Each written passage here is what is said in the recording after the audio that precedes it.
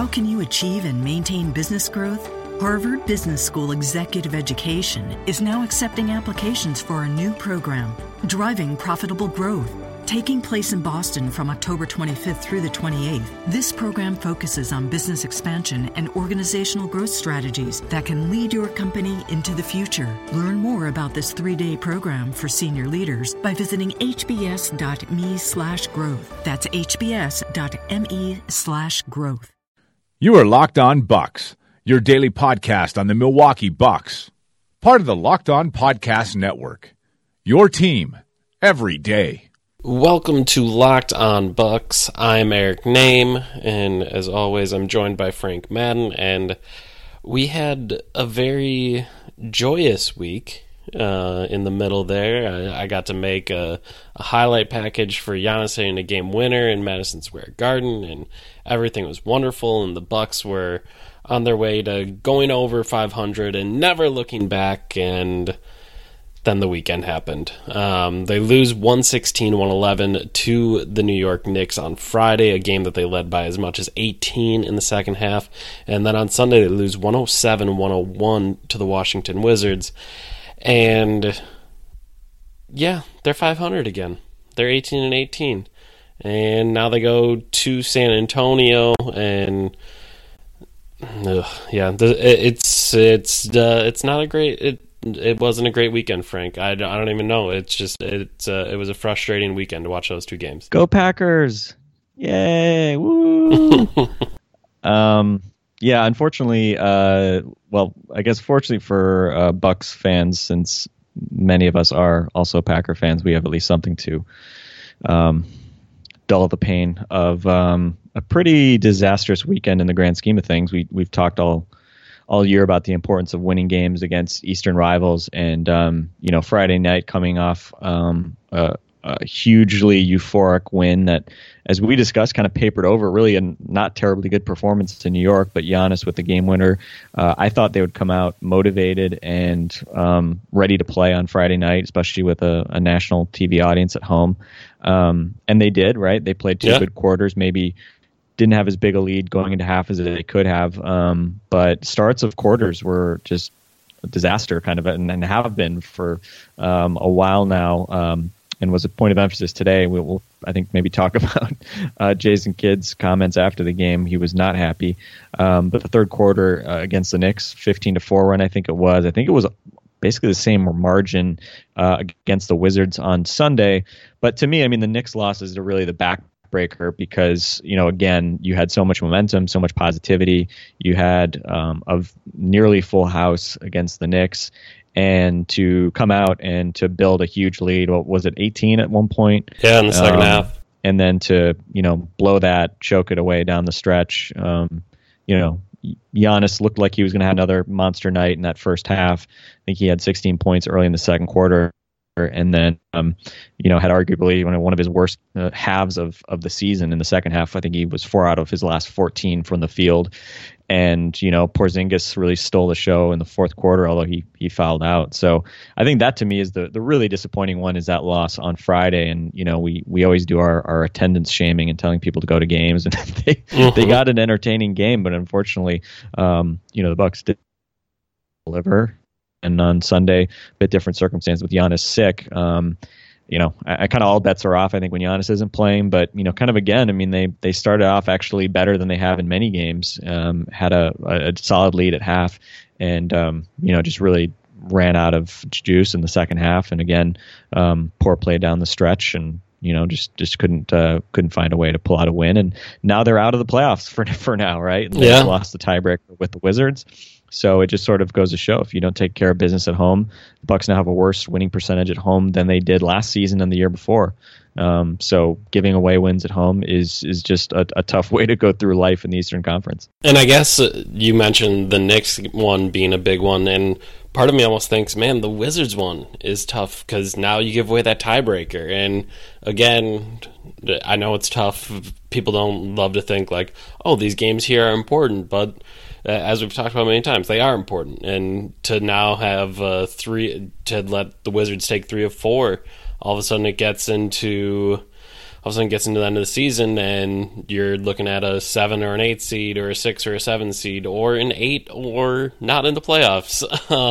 Those things are going to be important, and it just wasn't good. And I don't know, it's like you said with the Wizards game today, part of me, I had people in my mentions saying, oh, this is an embarrassing loss, and man, how do they let this one slip away? And for me, like you said, it was kind of difficult for me to get that upset about it because Giannis wasn't playing. Like, okay, the Bucks lose one to the Wizards without Giannis.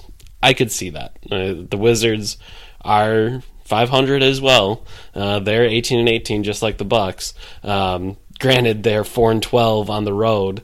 Are now 4-12. They were 3-12 going into this one on the road. So that you really do think this is one you should have. But without Giannis, well, that can happen. And on the other hand, in that Knicks game, yeah, like you said, it was really disappointing to see Giannis and Jabari kind of falter down the stretch, because it was another one of those nights where Jabari has 25 points after 3 quarters and then doesn't score in the fourth, only gets 2 shots, takes 2 shots, however you want to say it. Giannis is 1 for 8 in the fourth quarter, 3 turnovers, and I mean, you look at some of those last possessions, he gets a elbow touch with Ron Baker covering him, and it's not like it was late clock. Like, there was 10 seconds left on the shot clock when he got that touch, and it turned into a fadeaway step back. Like, it's Ron freaking Baker. Put him under the rim. Period. Like that. It's as simple as that. And then you follow that up with just losing the handle and letting Lance Thomas get a steal, and it was super disappointing to see, just because you did want to think that, okay, maybe that game winner at MSG gives you a little bit of confidence, makes you think you can do a little bit better there, and maybe that can help out the Bucks in the clutch, who've been terrible, the worst team in the league. They're a negative 24 net rating, somewhere in that in clutch time. Like, it's ugly. And yeah, that Knicks game was just so disappointing to see. And I do kind of wonder, there was a little part of me that wondered, man, is that step back a bad thing? Because all of a sudden you're going to go to a step back in crunch time against Ron Baker. that isn't something I think Giannis would have done a while ago. So I don't know. It was just a frustrating experience that Friday night. Yeah, it's the fine line, right? It's being able to get to shots, difficult shots when you need to, and balancing that with not getting away from your natural abilities and the advantages that you're going to have, and to take that kind of shot, and you missed other shots. Obviously, 1 out of 8. 4 out of 14 after a 5 of 7 start. Some of them were layups. He had that one streaking, I think it was from either Jet or Brogdon, and streaking down the lane on the break, and he just overlays when he was kind of having to extend a little bit. So it's like, how often does he miss that shot? Not often, right? Yeah. And another play where Porzingis, altered him once and then blocked him another time on the catch. I thought that was a huge kind of momentum changer. That whole sequence, because Porzingis that was a left wing 3 from Porzingis. Then Giannis comes down, he affects the first one, blocks the second one, and then the Knicks come down and Porzingis hits that 3 from, I don't even know how many feet that was. 30-some feet. Like, yeah. And that was right. that and was. I think those were all back to back to back. Like, it was possession, and all of that happened. So you're looking at a 6 points for Porzingis and taking away 2 from Giannis, so like an 8-point swing there. Like, it was huge. Yeah, and I think that came right after, was it Snell hit a couple threes maybe? Yeah. That kind of like got the lead back out, I think, to around 7 points. The Bucks had sort of been stiff arming the Knicks for a while, and you kind of felt like, okay, maybe they're going to be able to kind of re-extend this lead back out, and then they just never could, and to really just choke away the final couple minutes. It's kind of one of these things. It's like, we can say, oh, they're young and experienced, blah, blah, blah. But it's like, they have the worst offense in the league in clutch time. Over the last month, I tweeted this out. They have the 5th best offense overall, right? They have the 30th offense in clutch time in that period. I mean, there's no they're not they're not a bunch of like 18-year-old kids or something like that, right? Yeah. I mean, they're talented enough to be not the worst. And there's a lot of randomness in these clutch, stuff as well. I mean, look, later that night, the Warriors blow a 24-point lead, and I saw Durant's clutch stats this year have been complete garbage. He's like 1 out of 11 from 3, and like Delhi type clutch numbers or something like that. It definitely happens. It happens. It happens. But obviously, it's kind of getting to the point when we're moving closer and closer to the midway point of the season, and it's kind of become a black mark on the first half of the season for the Bucks, and you don't get those games back, right? You don't get all these games that you could win that you kind of give away, and realistically for last week, I mean, the Bucks go 2-2, but I don't think they played particularly well against Oklahoma City. They did scrape the game, a win out late, so that was encouraging. And obviously, we mentioned, the fourth quarter in New York overshadowed what had been a pretty lackluster performance against a Knicks team that I think had lost 6 straight or something like that coming into that game. I think straight. So. The Bucks they're not really elevating their game here as much as Giannis has obviously kind of elevated. Certainly perception-wise for a lot of people, and he's obviously been scoring. I mean, we shouldn't overlook the fact that Giannis went like 9 out of 21, scored 25 points, and after the game, we just couldn't help but think that it was a bad game for him, right? Yeah. I mean, his baseline has become very high on both ends, so that's a positive. But by the same token, they absolutely need him to carry to be able to pick up the load late in games, because as we saw against the Wizards when he was sick, they still are struggling for answers, even when Greg Monroe does play big minutes late. And I think certainly in that Wizards game, Greg Monroe did a lot of good things well. Michael Beasley was great in the first half, 14 points in 8 minutes, then injures his foot. I think it was a shin contusion they said after the game. Yeah. So hopefully it's not that foot sprain that he had that he missed a few games with. 18 after the points game, in 16 minutes. As after the game, we talked to him a little bit. He seemed to be in good spirits. He said his leg went numb for a little bit, where he just like couldn't really feel what was going on in his leg, which is a scary thing to think about. But he was limping around a little bit, but he seemed to be in good spirits and thought that he should be fine going forward. So I don't think it'll be anything crazy, but I mean, anytime you're talking about feet, shins, ankles, knees, etc. on a basketball court, there's always reason for concern. So yeah, and I think you said the last time he got hurt and he missed a couple games, didn't you say he didn't seem that concerned about it? Yep. In the locker room, and then Correct. Of course he misses a couple of games. So yep. Who knows with Beasley? He never seems to be too bothered by anything. But yeah, I mean, just big picture, it's a big couple losses, and you look on the schedule moving forward. It really underscores they've got a couple games, 3 games I think against Miami, Philly at home this month. I mean, these are games that they need to kind of get right in some of these games, because they also have a number of more difficult games with San Antonio on the road, Houston on the road, Toronto on the road. They get Houston at home as well. I mean, I think everybody assuming that the Bucks would just sort of trend up. Life is hard. The NBA is hard. An 82-game season is long, and there is a lot of work to do. And I guess the thing is that I get your point about the offense being 5th overall in the last whatever period you chose, and then 30th in crunch time.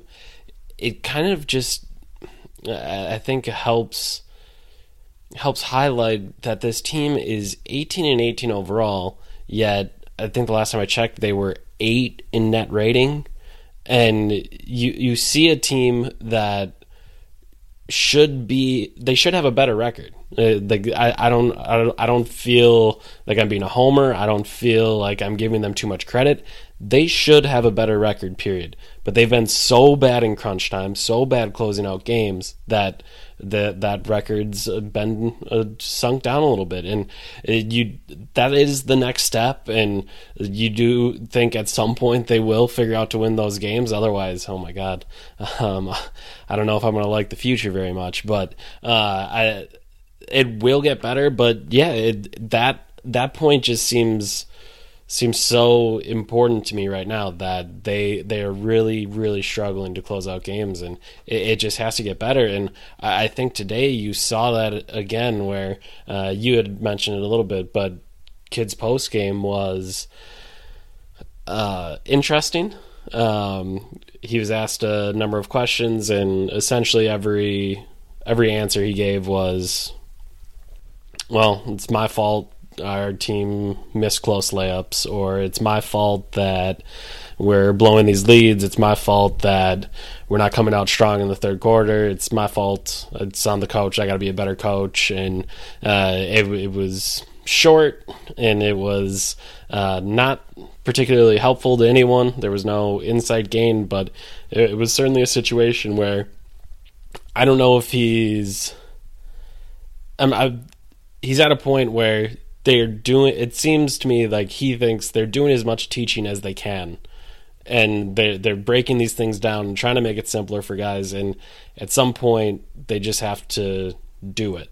And today seemed like a situation where I was like, okay, I'm going to say I'm taking the blame here for you guys, but you do need to perform at some point. And you could just see the frustration on Kidd's face. He just wasn't happy. And then after the game, when we talked to Malcolm Brogdon, he reveals that they were spending all of practice on Friday working on end of game situations. That was their focus, end of game situations, and figuring out what to do in those situations, and plays they want to run, and execution. And then they do what they did, and even Brogdon is one of the guys that does it, where he has that strange turnover where for some reason he tries to pass it to Parker in the corner, and after the game he said, I should have called a timeout, like, that's on me, I'm not 100% sure why I did that, I should have just called a timeout and we'd have been fine.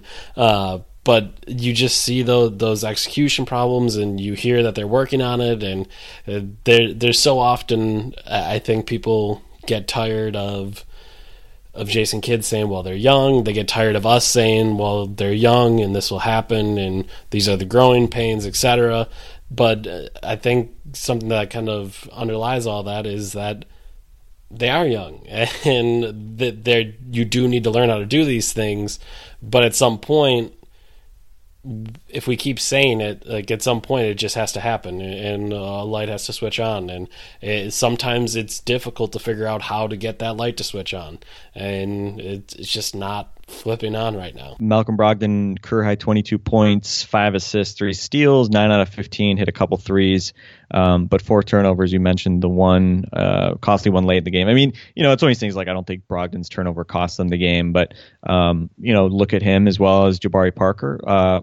Very solid overall line in the box score, 28 points, 9 out of 21 shooting, so not great shooting, but hit 3 out of 6 threes, 7 out of 9 from the line, 8 rebounds, 7 assists, 2 steals, a block, 2 turnovers.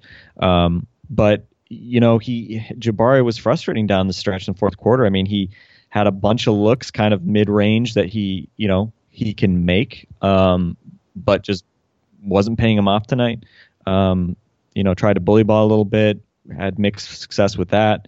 And then, also had a critical turnover down the stretch, trying to run a pick and roll, like throws what basically was like a lob for Greg Monroe, which is like, all right, maybe Miles Plumlee can catch that pass or Giannis can catch that pass, but Greg Monroe sure as hell isn't catching that pass, which I bemoaned on Twitter. Like, Jabari just sort of passes without any sort of recognition of like the skills of the player he's passing to sometimes. Like, I always think of it as like the way he like does these tricky dribbles and then kicks to John Henson like 18 feet from the basket. Yeah. It's just like, all right, that doesn't help.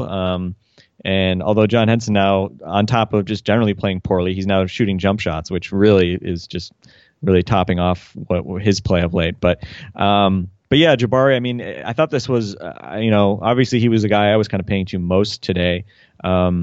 Without Giannis, a guy that obviously we've talked a lot about trying to see, can he carry second units and carry the team when Giannis isn't on the court? He ends up -5 today, but I mean, he hit a couple threes early. I thought there were signs, his unselfishness, making plays for other guys. I thought he played well with Brogdon. They each had a bunch of plays where, they pass it to one another, and then, one's attacking a closeout. Brogdon had a bunch of stuff going to the basket today.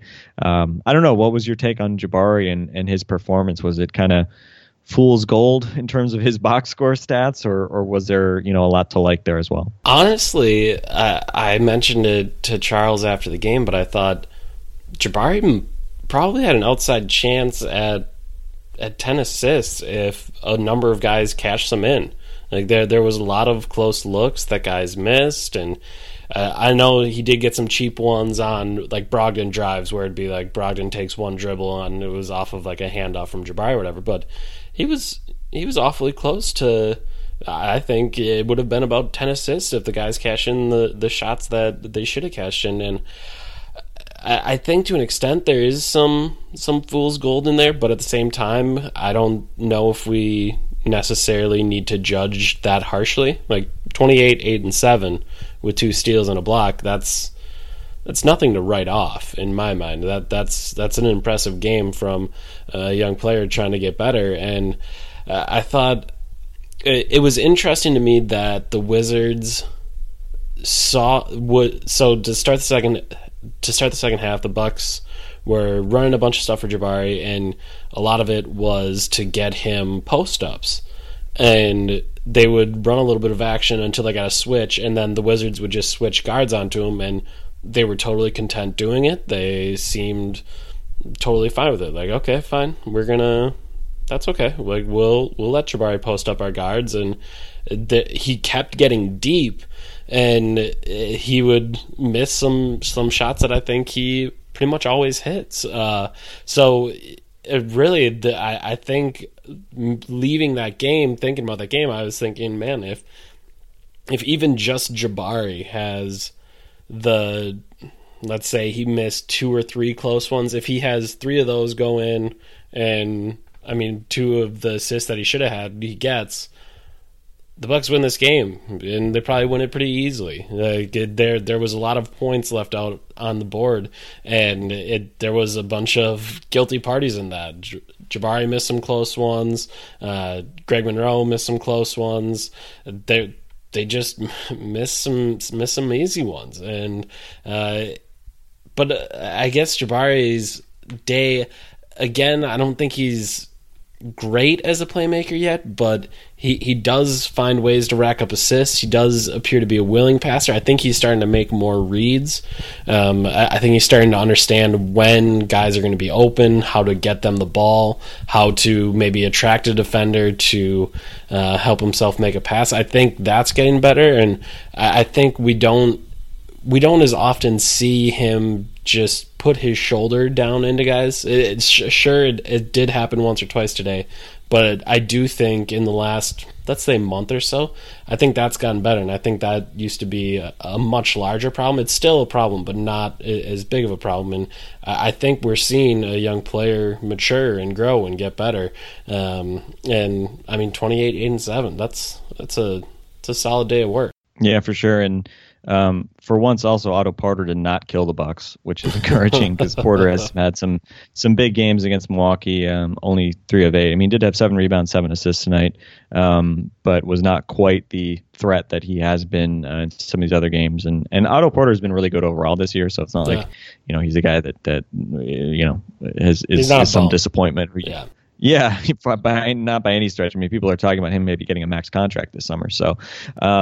Jabari also, I think, kind of won that battle, which he hasn't in some of these previous Wizards games. Also, news from today, Matthew Dellavedova returns from the hamstring injury, comes off the bench, plays 18 minutes, 1 out of 5 shooting, 0 for 3 from 3, including an ugly 1 dribble, then airball 3 down the stretch, 4 assists, 1 turnover, a +1 though, because he was going up against Trey Burke for part of that time, and Trey Burke is trash. So that was positive. Although Sheldon McClellan friggin' killed the Bucks with 8 points, 2 steals in 12 minutes. So that the fact that they got anything from the bench other than Kelly Oubre, that is always bad news if you're playing the Wizards, especially today. Question for you. So obviously Jason Kidd isn't happy right now. He seems annoyed with the way that his team is playing, and justifiably so. So we assume they're going to go in and lose in San Antonio, obviously, on Tuesday. Prove me wrong. Happy to be proven wrong on that, but let's be realistic. So let me ask you, next Friday, I mean, we've talked about the point guard position previously being an obvious area where the Bucks could have used a change. The injury sort of paves the way for Brogdon to come in, and obviously Brogdon has put up good numbers, even if the team hasn't always looked particularly good to start games and start quarters with him at point guard. John Henson has not played well. His offensive rebound rate is a career low. I think his PER is also a career low. He pretty much is just getting easily outplayed by pretty much every starting center the Bucks go up against, and it's just a matter of how quickly you can get to Greg Monroe on a nightly basis. Tonight he only plays 15 minutes. Basically gets a JOB start, except he did come in for defensive purposes late. And quickly, when he did come in, he totally forgot about the guy he was supposed to switch on to, which was just delightful to watch. Yeah, you're right. And again, Jabari gets a screen, like, you got to help out Jabari because he's not always going to be able to fight through it. So next Friday, do you think John Henson and Malcolm Brogdon will be the starting point guard and center for the Milwaukee Bucks, or do you think that we could see a change by then? All right, Frank, I'm going to lay something on you.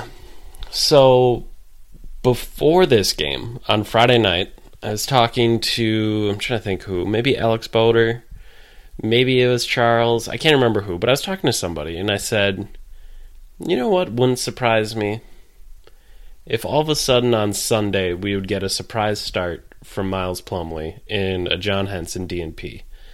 And they asked why, and I said, well, you got a 1 o'clock start, you got a Packers game, and then you got a road trip to San Antonio, and then not another home game till Friday. It's the perfect time to do something, let it get buried, and then it doesn't really get talked about because either the Packers win and everyone's talking about the Packers, or the Packers lose. There's no big story, et cetera, et cetera. Obviously, Giannis is sick today, so you can't really, you're not going to make any more changes than just trying to kind of deal with that. But yeah, I wouldn't be surprised if out of the blue Plumlee is starting one of these days. Is it Tuesday? Maybe. Is it Friday? I don't know. But I think that day is drawing very near. Henson just isn't really, just not really doing anything. You look at his stats today, 2 points, 1 rebound, 2 assists, a steal, 4 fouls, 15 minutes played. You mentioned his PER being at an all-time low. I believe his rim protection stats are the worst they've ever been in his career. He is just not finding ways to affect the game right now. And for whatever I may have said about John Henson in the past, I do think he's always found a way to affect the game defensively.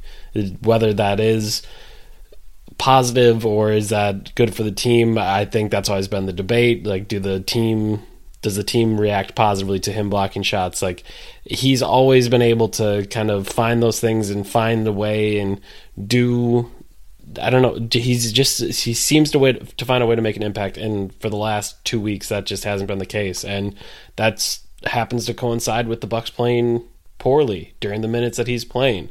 And yeah, I don't think I would be shocked if that one would happen. Brogdon for Delly, I do think Delly gets his starting job back. I just don't know when Delly is ready to go for not necessarily a full game, but if you are going to start Delly, I do think you'd probably want him to be able to play 25, and I know today the limit was 20, and he only plays 18.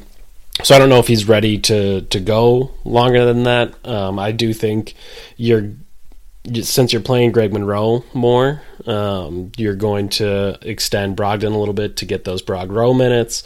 But I'll go with the Plumlee start. So I'll say Henson's out of the starting lineup in the next week or so, and I won't say the same for Brogdon because I'm just not sure how Delly's injury is going to be and how he reacts to all that. What about you? Yeah, I think the random Plumlee start and Henson DNP, it feels like that's been in play for a week or two. Yeah. And I'm kind of waiting to see if it happens. I mean, the other obvious one would be just to start Monroe, obviously, which at this point I've been, we discussed the other day. I'm in favor of continuing to bring Monroe off the bench and just, if he's to the extent when he's playing well and Henson's is crap, to just stretch him out. But obviously that makes it more challenging, especially if you want to get crunch time minutes for Monroe. But I think just in general, again, I don't think that Monroe is a long-term piece here, and I would like to see if you can get the starting five to work with more of a role-playing center. And I think at this point, it's obvious that Henson's not cutting it. So I think there are arguments for everybody with Henson. I mean, geez, if you can just play him enough to make somebody think that you want to acquire him in a trade and you can move him, that's the best reason I can think of to continue playing Henson. Plumlee, again, I think last year also he missed a lot of time with DNPs early and they dusted him off and he was fine in the second half. I think we're at the point now where I don't think he could be much worse than what Henson's giving them. And obviously with Monroe, he's obviously the most talented guy, and I think deserves more minutes certainly than those guys. So we'll be interested to see how they kind of balance that, because so often you just can't afford to keep Henson on the floor, it seems. And Monroe, to his credit, has played well. I think as far as point guard goes, I mean, there's no reason for me. I mean, the best reason to start Delly is the thing we come back to is Brogdon playing well with the second unit, which is just the worst possible reason to start a guy in my book. Yeah. Delly doesn't deserve to start anymore in my book. So, I mean, especially coming off an injury, obviously he's, it may be a game or two before he hopefully starts playing better, but he hasn't played well pretty much all season with any consistency. So, Brogdon's playing well, had a good game today. He's obviously got things he needs to work on, but again, he might be your solution at point guard sort of longer term as, role playing kind of point starter. So I think you just roll with that. And I don't know. I just feel like it's kind of overthinking it to play the better, to bring that guy off the bench. And certainly at this point, I don't think Delly deserves more than 20 minutes. So I don't know. Maybe I'll say Brogdon continues to start, and then will be a different. I'll guess that there will be a different starter on Friday. But that's. I think maybe we're going on a limb. I feel like one of us should have said that John Henson will continue to start, just because there's been a lot of inertia with that starting five, and obviously overall the Bucks have generally played pretty well, but the starters have been underwhelming. So we will see. We'll be back tomorrow with some discussion about the Spurs game and what the Bucks might possibly do to actually win a game in San Antonio, as futile as that may seem, but Spurs have actually lost some games at home this year, so I guess you never know. And the Bucks have actually won some games on the road of late. They're 7-9 on the road, so that's they won 10 games all of last year on the road, so that's positive. Downside, their record at home is now worse than it was last year on a percentage basis, which again, idea of not closing out games and really giving away games that you could win, and we will see how that if that comes back to haunt them. So. For Eric Name, I'm Frank Madden, Locked On Bucks. We hope we didn't compound your depression. If we did, just go listen to Locked On Packers. And if you're a Packer fan, hopefully that'll make you feel better. But in any case, we'll be back tomorrow, and hope you guys have a great day.